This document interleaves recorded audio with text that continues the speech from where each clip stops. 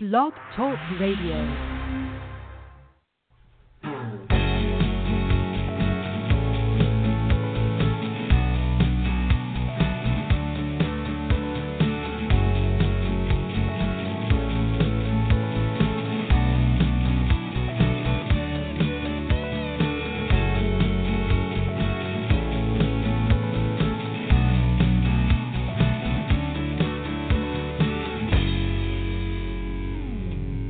And welcome to Mets360 here on Blog Talk Radio. I'm your host, Brian Jura.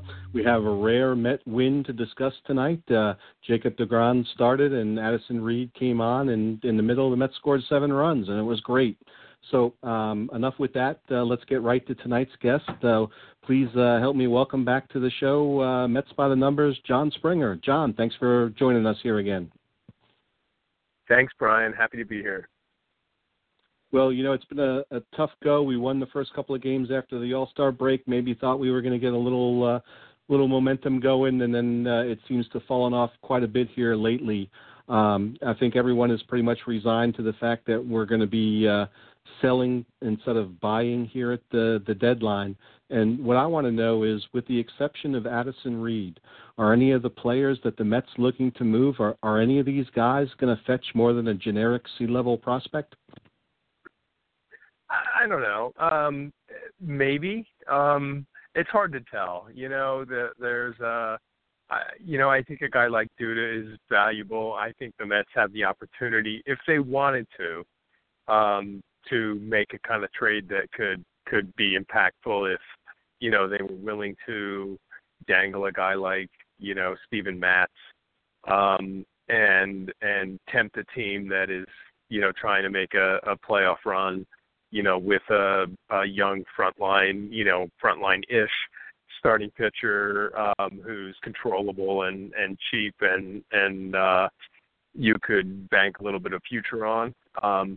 You know, I don't know if I would do that, but I would consider that if I were the Mets. So, you know, Reed, Blevins, I'd move him. You know, Jay Bruce is having a good year. There's no, you know, a 30 home run outfielder if you happen to need one. And they've got one of those. So, you know, I mean, I don't know if these are going to be like, you know, mind-blowing trades, but I think if, you know, if they're creative enough, they might be able to do something interesting here. We saw some speculation that the Mets and Yankees might match up because the Yankees were in the market for both a first baseman and a reliever, and there was some thought that the Mets might match up with having Duda and Reed available, but the Yankees went ahead and traded or acquired that package from the White Sox instead, and actually the two of them were able to fetch a top 50 prospect in Frazier.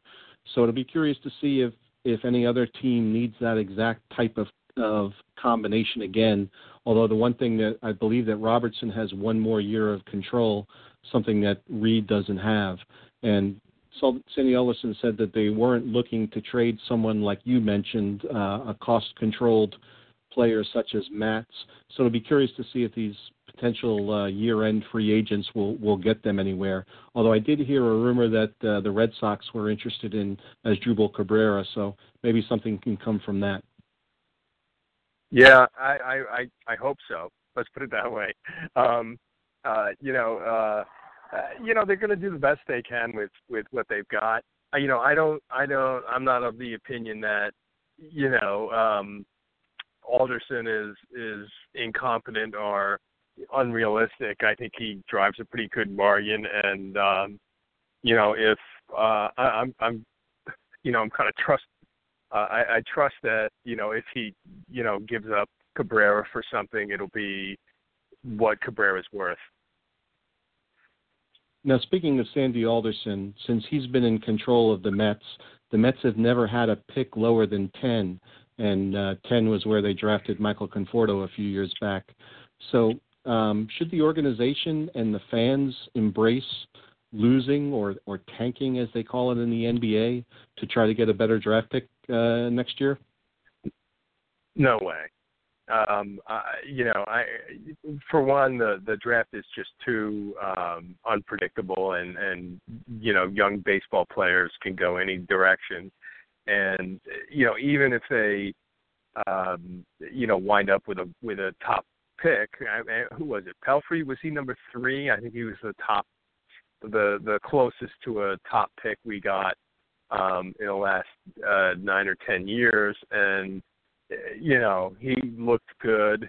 He looked like the kind of guy that you would lose to get, and he didn't turn out to be all that great. I can't imagine that they would kind of stoop to that level, and I hope they don't, just as a matter of taste. You bring up an interesting point. It's one thing to get the picks, but then you have to be able to cash in on the picks. And we've seen some teams do that recently, specifically the Cubs and the Astros. And because of their success, I think a lot of people are embracing that tanking concept that maybe would not have done the same, say, 5-10 years ago. But it's certainly an interesting question. And if you were to look at Sandy Alderson, you'd think that he'd be the kind of guy you'd want to entrust in having that top 5 pick if the Mets were able to get it. But then we have the question if he's even going to be back here this time next year or the time of the 2018 draft, since his contract is up at the end of this year. Yeah, and he's got cancer and he's 69 years old. I mean, that's a lot to count on. And people forget, that the Astros, sure, they've got a terrific young team, but they lost more than 300 games in 3 years in order to, take that up. And I can't imagine. I mean, the Mets are going to lose 90 this year, and it's unbearable for the fans, and they might not even get that bad. You know what I mean? 3 years of 100 losses in a row, if that's what it takes to build a young team, I don't know if that's worth it for fans or the business of the Mets. I can't imagine that this idea of tanking is a good idea at all. But yeah, I would think that Alderson. I mean, I don't know this, of course, but I'd be surprised if he's back again next year. And I think Terry's going to go, and I think obviously. The guys we aren't going to trade or can't trade are also going to go. So, the fans were pretty unhappy with sort of the lack of moves that the team made over this last off season. They're going to get a lot of moves for next season, whether or not, no matter what happens. So, we'll see what happens. I'm a little bit concerned that, if the Mets are going to, how successfully they will transition from an Alderson-led organization. It occurs to me that, when Paul DePodesta left a few years ago, they never really replaced the guy. And maybe that has something to do with sort of I don't know this for sure, but they kind of let attrition happen in the front office. That's something that's happened. If you look historically at the Mets, that's happened any number of times where they really weren't prepared to move on to the next, generation of leadership. And you can point that out where Jerry Manuel taking over as manager, without having interviewed anybody else, or when Johnny Murphy died, not having a strategy for that, on and on and on. So I'm a little bit concerned, that the Mets have a strong succession plan in mind, but I'd be surprised, if it's 68 or 69 years old, Sandy's going to, sign a multi-year contract to continue leading the Mets. Well, he's here right now, so let's continue our theme of talking about Alderson. He recently had a press conference that was a little bit controversial, and he reaffirmed that he keeps defense as a lower priority, especially compared to offense and pitching. And what I want to know is after what we've witnessed seemingly on a daily basis this season from the defense, is that okay? Well, I mean, I don't exactly remember exactly what it was he said at the press conference, but I would point out that one, pitching is sort of the ultimate defense, and the Mets have obviously been sort of built around that. So it's not like, that particular, aspect of the organization has been ignored. And the other thing I would point out is that, they went to the World Series in 2015 with Wilmer Flores as their shortstop and Daniel Murphy at second base. And, I think a big part of sort of moving on from that was the idea of getting Walker at second base and Cabrera at shortstop, and that did improve the defense, it appeared, from 2015. Now, Cabrera got old pretty quickly, and Walker's been a little unreliable. And, the backups for those guys have not been good, and certainly the defense has been awful this year. So, I don't know. I mean, if we had a team that hit the way we thought they would hit and pitched the way we thought they would pitch, defense might not have been such a big deal this year. But, Cespedes is having a tough year. We've had injuries to the rotation and to the starting nine, and, that's hurt. And sort of these things have all kind of caught up to the Mets. And I think it appears that it looks like the Mets don't care about defense. I think, at some level they do, and because it's sort of exposed, the extent to which they do. It appears that, they'll get to Ahmed Rosario sooner or later, and that'll improve a little bit of the defense. If Walker comes back, that might improve the situation at second base. And at third base, they've got to figure something out because T.J. Rivera's not all that good. David Wright hasn't been around. Reyes wasn't successful there either. So, they need a couple of better defensive players. In the outfield, Lagares was your good center fielder who could sort of make up for the fact that Granderson was old. Cespedes is somewhat lazy and been slowed by injury, and that's been exposed as well. So I don't know. Was it that they didn't care about defense, or was that defense was sort of the third leg of the stool and the first to be exposed when the injuries came up? One thing that Alderson did say was that he thought that the team needed to become more athletic, and typically the athletes on the baseball field are up the middle. They're playing second base, they're playing shortstop, and they're playing center.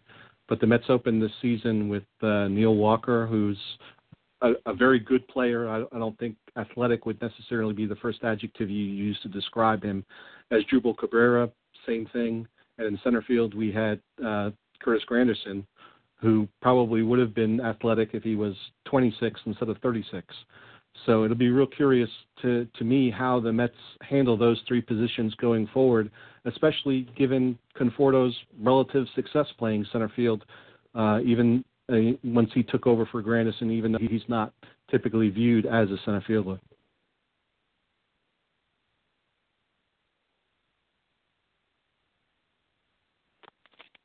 We may have lost John. Let me see if I can get him. John, you still there? Hey, are you there? Yeah, I'm here. Yeah, I'm sorry. I think we might have lost you there for a second. But I'm not sure if you heard what I was saying, but we were talking about athleticism and then particularly up the middle. How do you think that the Mets approach that both the rest of this year and going forward? Yeah, I was thinking about this. There was a rainout or a rain delay a few weeks ago, and they started showing 2015 highlights and this talk about Michael Conforto being at AAA and not coming up to the Mets while they were struggling offensively reminds you very much of the kind of tenor of talk right now with Ahmed Rosario at AAA and them struggling defensively. Anyway, Conforto came up on July 24th. Write it down. I think by July 24th, Ahmed Rosario will be the starting shortstop for the Mets, and they'll figure out things from there. So I mean that addresses that. Neil Walker, I think I told you before, I really think that to kind of get off topic a little bit, but one of the Mets' problems this year was, turned out that they wound up, with two guys on the team that they didn't necessarily want over the off season, that being Bruce and Walker, and I think the club needs to kind of move on from him, with them out of the race, so to speak, at this point. I'd be thrilled to see him try Gavin Cecchini at second base and Ahmed Rosario at shortstop. And I think it'll happen sooner or later. At least Rosario will. And suddenly you're going to be a lot more athletic than you were. It doesn't take all that much to move on from these guys. They just have to make the decision to do it. Now, you said something that I thought was real interesting. You talked about two guys on the team who maybe they didn't want to have back. Obviously, Jay Bruce, they tried most of the offseason to trade him. But then you hinted that they didn't really want Neil Walker. So yeah. You're saying that when they offered him the qualifying offer, that their hope was that he was going to decline it and go elsewhere? I think if Neil Walker played it like everybody else played it, that would have been what should have been expected. I mean, I think I think that they were probably like, of the opinion, hey, look, if he takes it, he takes it. We're not gonna be damned for having Neil Walker. But I really think that sort of serving the team, this is a $17 million player who's pretty limited defensively in that he really only plays one position. His offense, while pretty good at stretches last year and overall pretty good, isn't really the profile of a $17 million player. And, this year he's been injured again and wasn't all that productive until that point. So, yeah, I think that, in their best world, Walker turns down that qualifying offer. They get a draft pick out of it, and they get by at second base with any of these, several, guys they had a chance to play at second, including Cecchini, Flores, Rivera, Cabrera, Reyes. They had a lot of other options, and they wind up with a $17 million second baseman. So yeah, I think that they'll never say this, but I would say I would have guessed that they would have hoped that Walker didn't take the offer, and I think they'd have been better off. Shortly after the offer was accepted by Walker, there was talk that the Mets and Walker had essentially agreed on a longer-term deal, but the rumor was that the Players Association didn't like the deal because it would have been a lower average annual value contract than what he just got from the qualifying offer alone. So I'm not sure if those are the rumors that you heard or not, but to me that would at least indicate a willingness of the Mets to have him here multiple years if it was to a salary more their liking. Yeah, I mean, that makes sense. I don't really know what the politics are as far as that goes.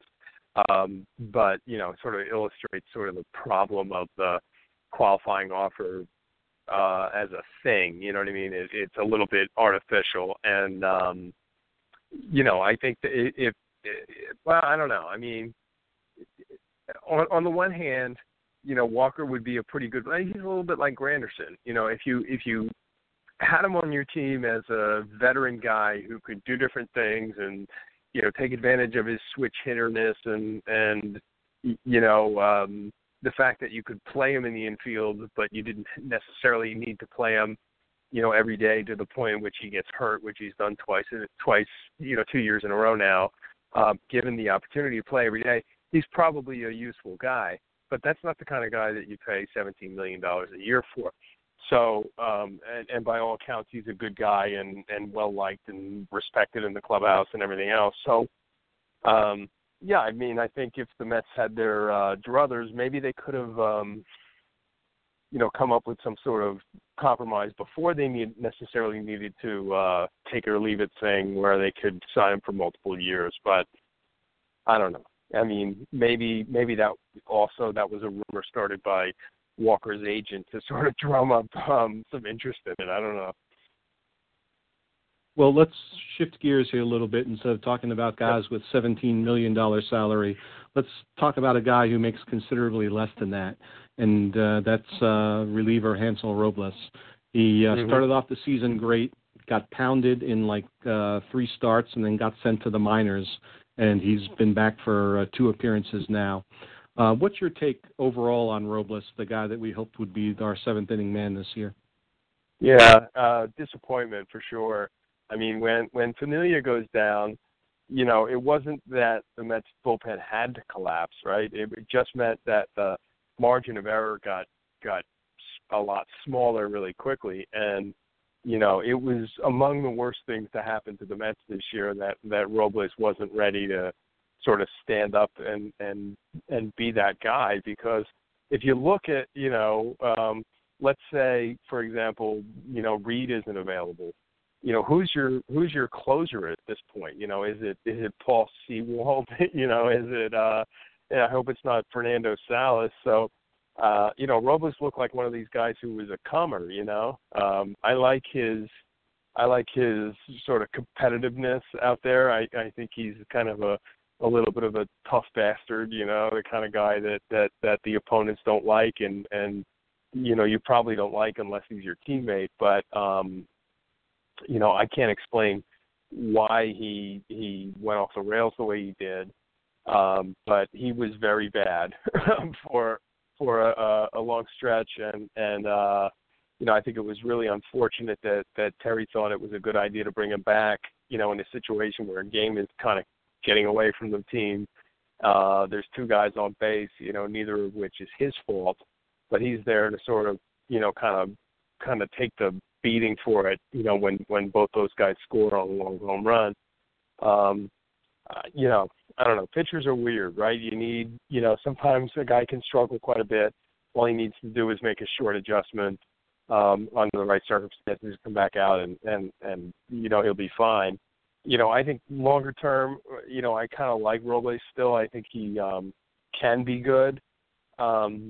And I wouldn't necessarily count him out as an important player on the team going forward, but circumstances were such that we could really not afford for him to get bad, and he got bad just at that moment. So that's I really do think that's one of the kind of overlooked among many, but one of the more overlooked places where the teams just sort of went wrong this year.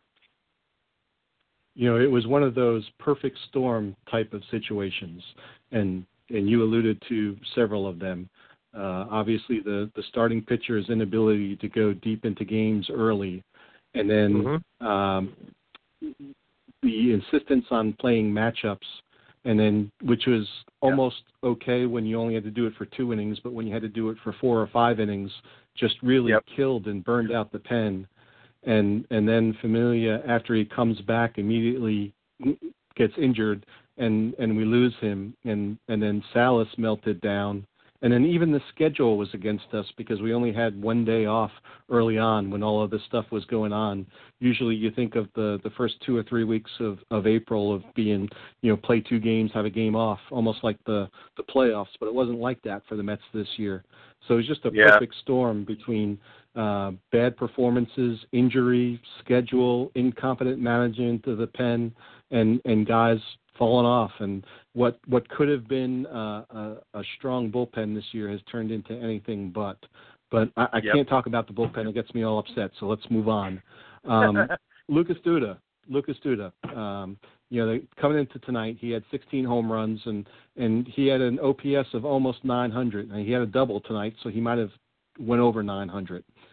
Yet everyone's ready to push him out the door. They've got his bags packed. They can't wait to bring up the hot prospect at AAA.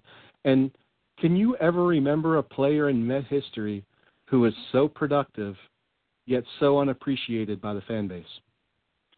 I mean, in a different way, Bobby Bonilla was a better player than he was remembered, and he kind of created that perception on his own by being, kind of frosty with the writers and not quite as good as Darryl Strawberry and, all those other things that were sort of his problems there in the early 90s. But Bonilla was a decent player. He wasn't a superstar, but he was a good player. And, the fans and the media and the sort of the narrative around Bonilla was that he was an awful player. Duda, I don't understand why the fans and the writers to a certain degree, give this guy so little respect because, Duda's an excellent player and look, he's worth something if they can move him out. He's going to be a free agent next year. The fans are very excited about Dominic Smith. I was looking at it the other day. I mean, their numbers as AAA players are pretty similar, Duda and Smith. And in Smith's favor is the fact that he's 2 years younger as a minor leaguer. In Duda's favor was that he did so by hitting more home runs and being more of a power hitter than Dom Smith. But the move, I mean, if Dom Smith is as good as, we think he is, and he's going to be more or less similar to Duda, just a little bit, different way of adding up the numbers, right? He's going to hit for a little bit of a higher average. He's probably going to hit less home runs. I don't see that as a slam dunk improvement that people necessarily assume it'll be. So I don't know. It's not like I'm saying let's sign Lucas Duda for 5 years and trade Dom Smith, but I'm also saying let's not say that it's impossible to succeed. Were that reversed? Maybe Dom Smith is the guy to trade. If you can re-sign Duda. I don't know. In football, they always talk about the backup quarterback being everybody's favorite player. And I think that maybe some of that is in play here with the minor leaguer that we haven't seen, but we've just heard about for several years after he was a first-round pick that, he's the one that everyone takes a shine to. But I do have to say that there's a huge difference between putting up numbers and then in the minor leagues, but in a hitter-friendly league like the Pacific Coast League, and then on top of that, a hitter-friendly ballpark in Las Vegas. So I think you really have to take a lot of the air out of the stats. So just because their productive numbers may be similar now, I don't really think that they're similar if you would put them on an equal basis. Well, we have time for just one more question. Yeah, we have time for just one more question here, and we like to do the crazy prediction. So I'm going to give you mine. I'm going to ask you to comment on mine and then give me yours. And my crazy prediction is that because of his athleticism, the Mets are going to re-sign Jose Reyes for 2018. So how crazy is that, and what's your crazy prediction? Well, I mean, I don't think that's insane crazy. It's, I can imagine that the deal he'll get won't be substantial, and it won't be long term, and it won't be the kind of thing that will cripple the franchise. So, but it's not out of the realm of possibility. I can see it. It's not like all right, what's yours? Teams. My crazy prediction: Neil Walker, Asdrubal Cabrera, Curtis Granderson, and Jay Bruce, and 2016 on other teams, 2017 on other teams. So they're all going to get traded before the end of the season. Gone. They're all gone. Wow. That certainly would be out of character for Sandy Alderson. So it'd be real curious to see that. At sometimes I don't think he's going to make any move whatsoever. So if he was to actually jettison 4 guys, that would be something. Well, we are all out of time. I'd like to thank my guest tonight, Jon Springer, for joining us. And thanks for dropping by and talking about our favorite team. Always a pleasure, Brian. Thanks very much. And thank you for listening, and please tune in again next Wednesday night at 11 o'clock Eastern Time here on Listen to Mets360 on Blog Talk Radio. Good night, everyone.